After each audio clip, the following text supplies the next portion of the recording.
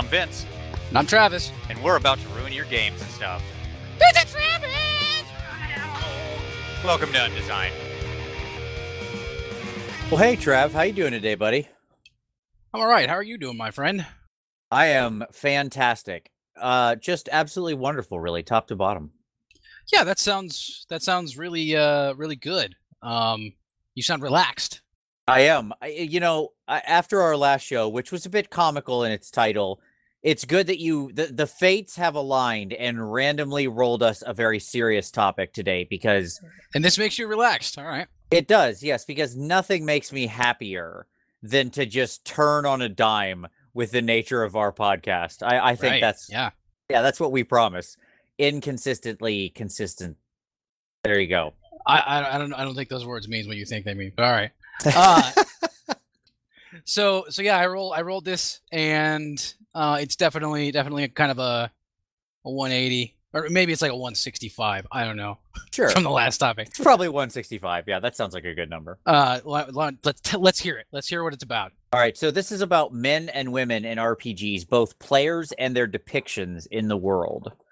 Okay? So the gender roles and norms in the game, and the players, playing with men and women and that kind of thing. So there's two different ways to approach this, as is often with At our minimum, topics. two Yeah. ways here. Boy, that's true. Yeah, because that means a lot of there's like so many more things than like two ways in my head. Like that just goes off in so many directions. Usually the first things people are going to focus on are, like, generally speaking, you think about first off like the artwork you see in most RPG books. Yep. Basically comes down to bikini armor versus non-bikini armor. What's the right thing to do? You know what I mean? When you're plotting out art for your book, people are always talking about the bikini armor, and it's an issue, right? It's a real issue. It is. So I think there's a couple. That seems as good a place to start as any, and I think you're right. I think that's what people are going to think about. So let's start there. Yeah. Okay. So this is very funny to me. So as you know, Trev, one of my other hobbies is wargaming and miniature painting, and I just recently completed a piece for a competition that was a bikini clad female warrior, sort of like barbarian chick, and she had slayed a dragon in the piece, and so I had like dead dragon on there and stuff, and I was very happy with how the piece came together. And it's from a miniature line that's sort of like all this sort of thing. All the men are like these hyper perfected, Greek statues, and all the women who are so themselves. It's leaning hard into the human form. Yes, it's all this like hyper realized human form, right? That's their models. Now, it's not overtly sexualized in any way. That is to say, like, the women are certainly scantily clad, as are the men, but it's got sort of that classic pinup style. Anyways, neither here nor there. I did the piece. The woman in the piece, in the model in the piece, is clearly very powerful, right? She's carrying this oversized sword. She had just slayed this big dragon. She's no pushover. And I posted it up on, a site where I post my models to, and a couple people were like, "Oh, super cool, whatever." And then somebody was like, "Hey, you did a good job with painting, but I don't understand why models have to have these bikini-clad warrior chicks." It was like the third comment. Yeah, so that's really fast, right? And I think there's sort of this history, right? And to understand this, I think we got to go back. We got to go back to that sword and sorcery, like Robert, Howard, Conan type of way back in the 60s when they were 70s. putting out books like Conan, the Conan stuff, and the gore stuff. Yeah. Yes. And that's the legacy of this, right? It is the scantily clad women, maybe not always damsels in distress. They could be just as powerful warriors or protagonists. Red Sonja style going for it. Exactly. But it's definitely this I would call it this hyper real, somewhat sexualized aesthetic, right? Yeah, and it was, and its purpose was obvious. It was to sell these things to a target audience at the time. Very pulp. And the target audience was, mostly male at the time. Like that, those were the people that seemed to be buying the books, so they targeted them that way, or at least that's how they perceived it, and that's why they produced them that way. Right. And so I mean, yeah. So, but okay. Now I have a problem with someone saying that about your model. Okay. Because I kind of think I'm kind of two minds when it comes to this. Sure. I feel like there's room for both opinions. And I think both opinions are true at the same time, kind of. Like, yes, there's too much of the bikini armor crap. It's everywhere, and it's not cool to see everything all about that. Over sexualizing people, women or men. Completely over sexualizing them. It's not okay to keep seeing that because it doesn't make sense. And to steal your favorite buzzword, it's not always within the verisimilitude of what's going on in the things you're trying to sell. Yep. So it's blatant, and that's when it's a problem. When it's just overused just to sell, and that's where those old things come into play, and that's why it's kind of pulpy, because it's just overdone. But I also think there's a place for it too. I don't think there's anything wrong with sexuality and using it in artwork. I mean, it's that has been a theme in artwork since the beginning of artwork. Right. It's something that draws humans in. Like, we as humans like things that are sexy. We do. Now, I still feel that there has to be some kind of sensitivity in mind when you're dealing with this. You got to know, who you're making this thing for, this artwork for, what that audience is. You also have to keep in mind, the sensibility of the civilization that you live in. Like, wherever you're at, you need to understand what's around you and how people are going to take this, just like anything you make. Now, a lot of people say, artwork is supposed to challenge people and so forth. Yes, I agree. If that is your intention, you should also expect that backlash then. You know what I mean? Right. So I know there's a lot going on there, but I feel like there's room for both. And like, I love to see artwork of powerful women, because women seem to be the focus of a lot of this controversy. I like to see artwork of powerful women that aren't in bikini armor, and you and I both agree on this subject a lot, and that's why, like, our last project was just full of powerful women that weren't in bikinis, right? Right, like, absolutely. Like when we produced the narrative game system, the artwork in that is just lovely. It's beautiful artwork, and it's not hypersexualized. So, I mean, do you agree? I mean, you must. I know you agree on this, right? Like, there's room for both. Yes. Here's my. We say this on this podcast so much, but I think it's worth me putting a pin on. Context is everything, right? If you're doing a pulpy style game in that sort of Conan-esque world, if you're in this like pseudo Dark Sun, Samaria, whatever, right? This kind of story, and you've got this world of very violent, gritty, hypersexualized characters, right? And that's the way they act in the story, in the world, then I don't think there's anything wrong with having your artwork also reflect that. It should obviously reflect what you're trying to convey in your game. Absolutely. Or whatever other endeavor you're talking, like miniatures, whatever. Yes.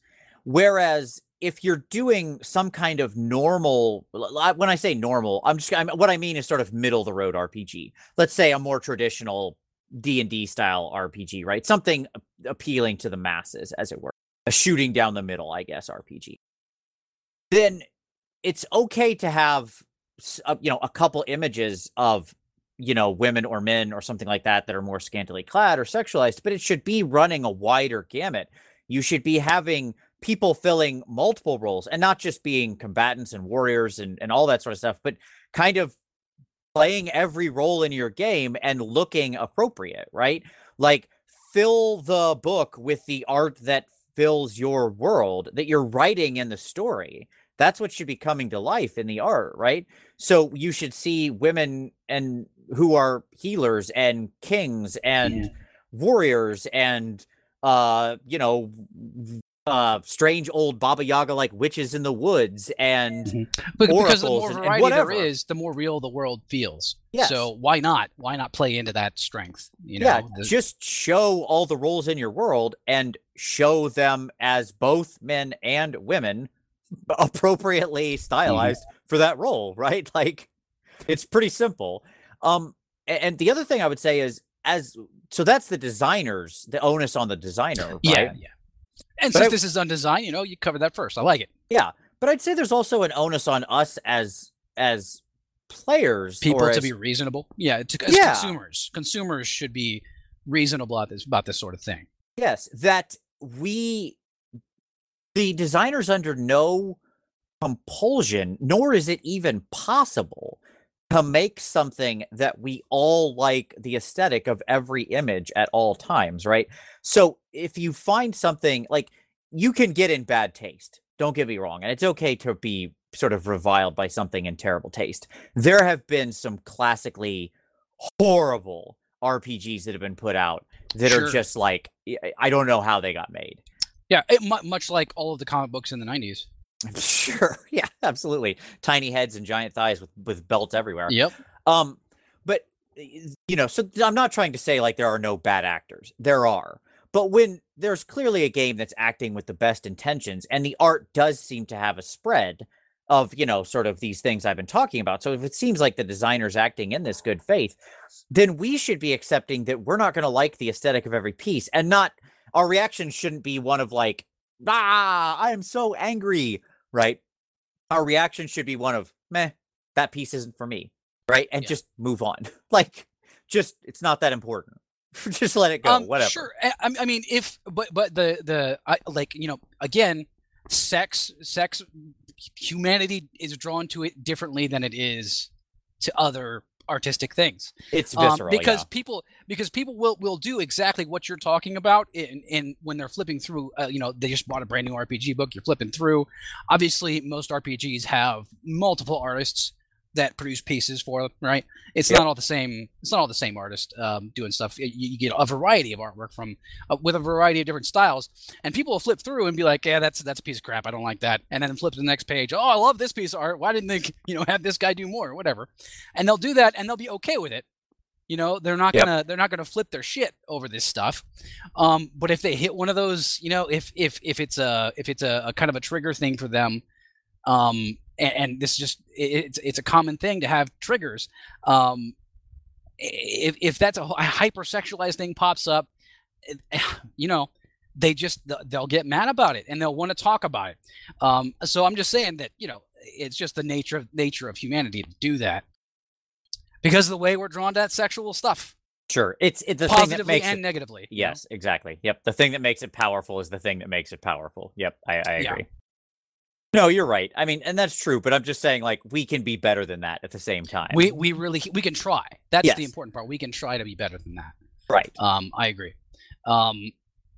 So now the other angle that you wanted to specifically talk about here, not the women in bikini armor in pictures and stuff. I think you wanted to talk about basically women at the game table, right? Correct. That's right. Yep. Women designers, maybe. I'm not sure exactly what we wrote Oh. into this question, but No, I think both is good. Yes, as designers, game runners, and players, right? Sort of throughout the process. Mhm. Yeah. I think it's something that has. I find it interesting that we're going to talk about this because it certainly seems like that's just normal now. Like, you know what I mean? To me, it's starting to become just a normal thing. Women play games now, and women design games now. So it's cool. All right, awesome, right? I wish that was the case, man. I really do. Here's the thing. I think that to us, to you and I, just because of the perspective we take on this, that I don't think we bring any sort of. I certainly don't think we bring any bias to the table. As I've commented Sure. before, my group has had women in it as a large part of the group for like For a long decade time, now. like 10 years, man. Yeah. Yeah. 10 years. 10 Yeah. years, yes. So, the idea of sitting around the table with that table having more than one, I don't mean this offensively, but more than one token female or something that happens to be Yeah, someone's sure. girlfriend is not a weird thing to me. That's just the norm. Mhm. But it's really not the norm. So this isn't a normal thing. No, in talking to other people, I have found this to be actually fairly rare. And the bias out there. So it's funny you say women play more games. Like, that is true. But I mean, yeah, I'm pretty certain that's true. Yeah. that is 100% true. There's lots of fun statistics out there about women as a percentage of the game playing market. So, real quick, let's take a very fast trip down memory lane. Okay. Okay. Yeah. Way back in the late 70s and early 80s, I mean, the initial early golden age of like gaming, this first sort of gaming explosion. Okay. Pre the mid 80s. Yeah. Some war games crash. and some, yeah. Okay. So especially like digital video games, the earliest, like the first explosion of digital video games around Atari before the big Atari crash blew the market out. Okay. So in between the fall of Atari, like what happened is Atari fell and then it didn't come back until the birth of Nintendo. Kind of. There's other nuance, but I don't care. That's good enough for our story. In that early period, women were almost equal with men in participation in the digital game set. Okay. Then there was the big crash. People stopped making and kind of playing games for a lot. And when it came back in the early 90s, it came back under a largely male-focused role. And all of a sudden, the paradigm became true. Yeah, all that stuff shifted into... that women don't play games. Yeah. Right? Yeah, because everything turned them away. Like, it was... The way it was being... Everything was being designed was turning away. From the game design themselves... to just the artwork on the covers of things, it was all just pushing them away, right? So, exactly. and then the culture around it was also shifting at the same time to be this dude thing. It's a dude thing. It's a dude thing to play games. Yes, which is whatever. It's garbage, but that's how it happened. Yes. Now in the RPG space, and it's interesting. So two things. Over time, women have slowly taken back over the digital space to the point where, like, in certain game sectors, especially like mobile games and things like that, women, I believe, now outnumber men. But RPGs and their sort of rooting in war games, which has always been the most male dominated of the gaming sectors, right? RPGs were much harder for women to sort of break into. And I participate in a sort of group about women in game design. There's a Facebook group that's about basically connecting women who do game design and stuff like that. It's an awesome group full of a lot of like incredibly talented people. And I see a lot of the challenges that women are up against in there. And I think that even if it's not conscious sort of sexism and stuff like that, at the designer level, there is still probably some level of bias. And I know that just from a what I want to say, like a diversity metric standpoint, it's definitely far from equal. Sure. But what my question would be is, how is this affecting their ability to do what they want to do? I think it is. So there's no, I'm not saying it. I'm not saying it isn't. I'm asking how it's affecting them, because I'm curious and interested here, because you say there's this community, right? Yep. And they, this outside bias is a problem. It's some kind of hurdle, obviously. Yes. Because when there's some kind of outside bias, it's always going to be some kind of hurdle. I'm just wondering, where the real issue is. Like, are they having trouble selling games? Are they having trouble, finding designers to work for them? Like graphic designers and artists and things to work for them because they're women. Are they having troubles, selling their final product because it's a female name on the cover? I don't know where the real big issue is. Is it just that they're, when they try to communicate with the outside, part the designer spectrum that's male dominated or whatever? Do they have problems with communication there because people don't take them seriously? Like what in your experience from what you've seen? Because you're not a woman. Okay? That's correct. So I'm sure you can't answer this easily. But you are within you're inside these communities. So what are you experiencing there? Okay, so I think and again, you're right. This is outsider perspective, and so I'm a poor person to answer it. That's the caveat, and that's why I wanted to say that, to make sure I'm not putting you under the gun here, because I know you can't really answer it. Yes. So, but you can give an opinion. I can give an opinion. Understanding this is only my opinion; it's an outsider's opinion. I think there are two very large hurdles. One is participation in the design process, like that is to say, getting the job you want in the design process, right? Hiring female designers and developers. Now, there's some amount of self-selection here, okay? And I'm not part of the committee for 50-50. Like that, so that we you have to have this. Sure, the right person for the right job. That's what it should be. Absolutely. But if you've got a passionate, talented person that we all know is passionate and talented. I think it can still be tough because even though I think there's a lot of the gaming population, especially in the designers, there's not a lot of overt sexism or stuff like that. Really isn't. But because most of these people are good people who want to just get the best designer possible, who's going to do the best work for them, whether it be digital or tabletop or whatever. But I think there is some subconscious bias there, right? And that's a tougher thing to tackle because it's harder to even identify it. Yes. So I think that's there. I think that's more subtle. Now, the overt part and the challenge is you look back at things like Gamergate or something like that, right? Where you had really, really, really overt hostility toward female designers. I think that's not in the shadows. That's not subconscious. Problem. That's something completely different. That was just hatred, right? Like, correct. Yes. That was just bad. I know it's really hard for me to address that. I understand. Because that affects me. Like that affects me. Like I just don't. Like I can't handle that. That's too much. Like I get it. It hurts to see people treat other people that way. Yes, and I don't want to that's such a rich, complicated topic we could do. Yeah, let's not break into that right now. Exactly. But I think that so leaving that specific thing aside, I'm saying what it points to is that there's a general audience pushback from some form of minority, right? That is very vocal. And that will make the person not be as willing to participate in it and put themselves out there because having been a designer for a long time, I've of course suffered my share of slings and arrows, right? Yeah. And it's not fun. Like I have had people pick up my book, look at it and go, "Oh, it's this thing? That's stupid," and throw it back down. Right?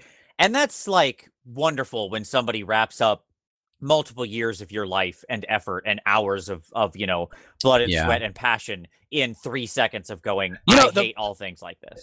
An aside on that, my favorite thing that's ever happened to you as a designer was someone basically telling you, yeah, this was okay, 1 out of 5. Like 1 star out of 5. This was okay. What? Yes, the rating that we got on a book where it was like, this is amazing review. Yeah, pretty competently put together. It's okay. It's an average product, 1 star. Like, 1 star. I felt that was a harsh review. So that was one of your hurdles. I'm curious. Do you think maybe that some of the problems that women face as designers have to do with they have had less time to establish themselves compared to what the already established male designer kind of landscape? Like there's already so many men that have been doing it for like you years and years and years and years and years, and women couldn't break into it in the past, right? And have only started to break into it recently. Now I say recently, and that's a loose term. The last 30 years, whatever. But you know what I'm saying. No, I don't think you're wrong there. I think you're dead on. There is a bit of a you have to play catch up. Yes. There's absolutely a legacy sort of weight there, a legacy anchor, right? Of, when you look around, like a lot of senior designers and people who are decision makers in the industry, they're people who've been around for 25, 30 plus years, right? They've been designing, like I look at a lot of senior people, they've been doing it since the early 80s. That's not a time that was as friendly. And if you're selecting someone to work for you, you're gonna pick that person who's been in the game for such a long period of time and is available to you, right? Right. Yep. That's a tough choice. That's a tough choice when you're trying to find somebody to do some work for you. Yeah, no, I agree, and I think that's and that's true also for new males who are trying to get into it. Oh, sure. I'm just saying that as a whole, women have had less time. When you look at the cohort, like the total cohort, yes, absolutely. I think that's a challenge. So, I mean, I don't think that's an easy thing to solve. I think it's a thing. No, it's not. It's a thing that will solve itself eventually, hopefully. Fingers crossed. Yeah. Yeah. So moving down to let's move down to the player participation level at the table. Okay. And I think this will be a good way to end on it. When we talk about running the game or running a game or participating in a game. So let me ask you the following question. Okay. How many you've sat with women players at the table? Yeah. Plenty of times. I do. But How many times has a female been your GM?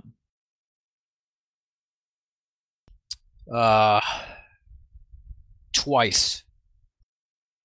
And by twice, I don't mean 2 campaigns. I mean 2 games, two nights. Right. Yeah. Okay. Like I have to specify here.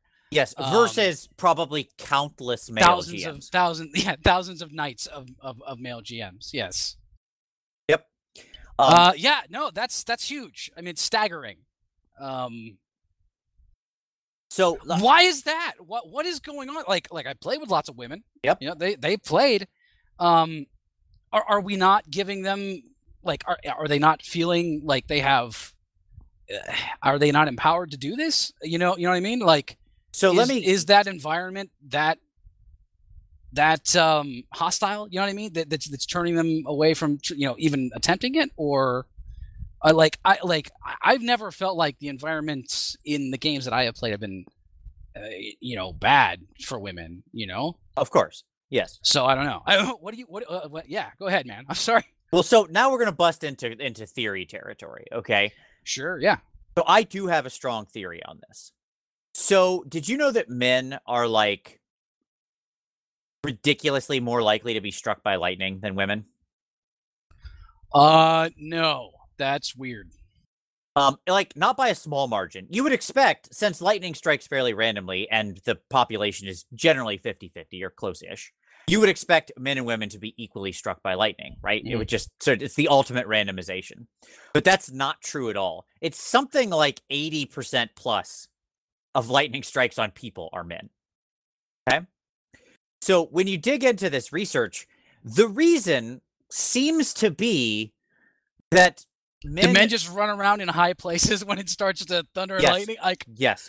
I mean, they're just like, da da da. I don't care. I'm not afraid. Correct. I'm dumb. You know what I mean? Like, yeah. I don't know. Men are more likely to be swimming in storms, to be golfing in storms, to take actions that we know are dangerous in storms. So men in the United States culture and most Western cultures, at least, this does have cultural dependencies, but so you're saying there is this this thing built into men that makes them throw caution to the wind. Correct. They're more likely to take bigger risks. So there's a lot of psychology research that's been done that says in most Western cultures, men are bigger risk takers and are more likely to be overconfident in their capabilities than women. Okay. So again, I'm not making a normative statement. I'm just saying this is what the research points to. Okay. All right. These are just numbers. Yeah. Just numbers.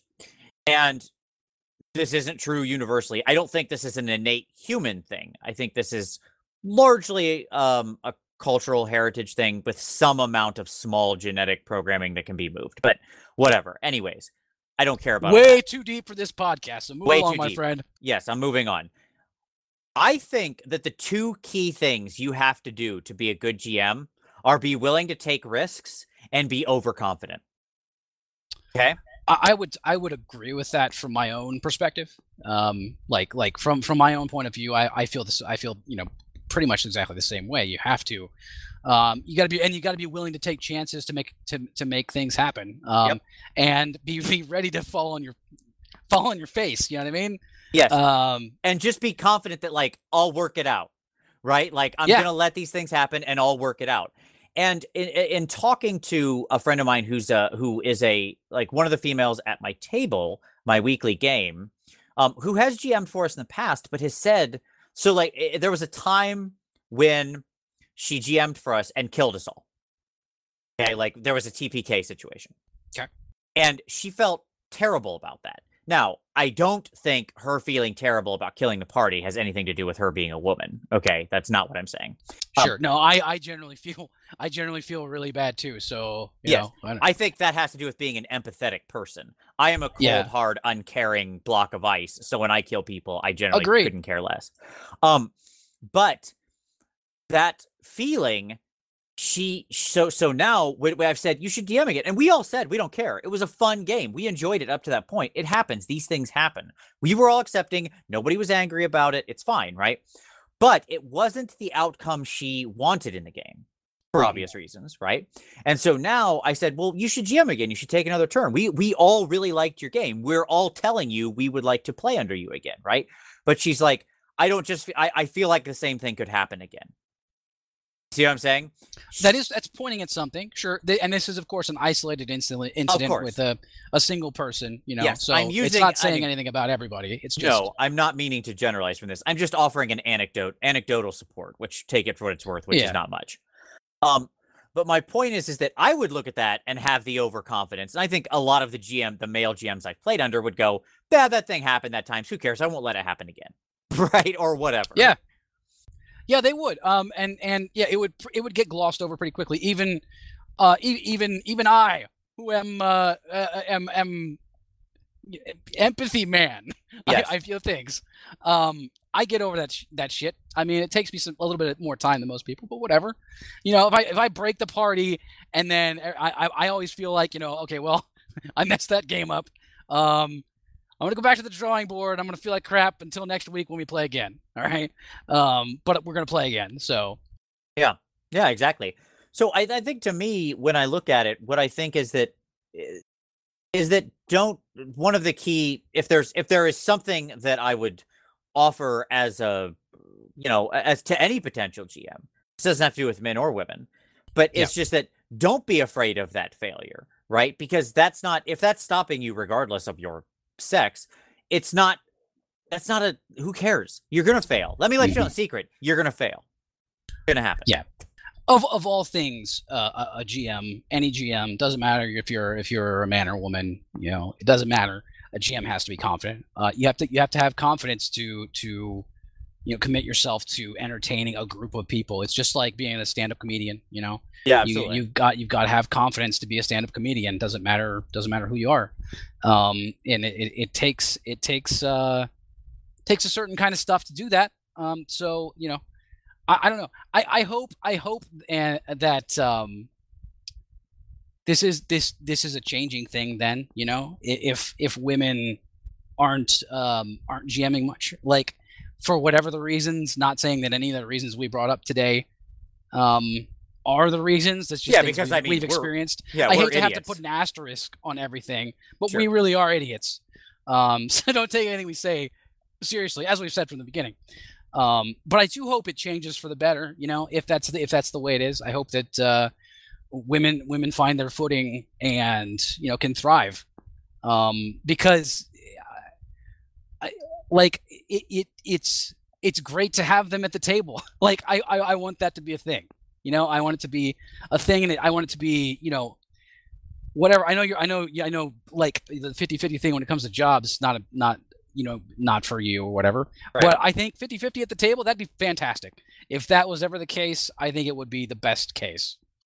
Yeah, for me, it's more this way. I'll approach it. Let me perhaps offer a selfish reason for our listeners to hope for this and to adopt it. The best world is a world full of GMs just waiting for games. And you know what I mean? Like, that's the best just world. Everybody GMing, let's go. Yeah, just like ready to GM, because we all know that's always the problem, right? It's like you've got a bunch of players and nobody wants to run. So the more people we can get GMing, the better. I don't care if they're a man, woman, or a sentient toaster. If they're willing to run a good game, I'm going to show up at the table. That's what it boils down to. I want the sentient toaster. Sorry, women. He's probably got a unique perspective. Well, don't call me he. Oh, you're right. All right, no, don't you gender him. Uh-oh. Oh, crap, I just did. Oh, well, whatever, Yeah. I don't know. I think has a unique perspective. Yeah, the toaster. They, appropriate pronouns. Stupid pronouns. So, yeah, I think we covered that as well as our dumbasses can. Yes. Sorry, everybody. And that's Undesigned. That's Undesigned. Thank you very much, everybody. We certainly appreciate you listening. We'll see you next time. Sorry again. Really sorry.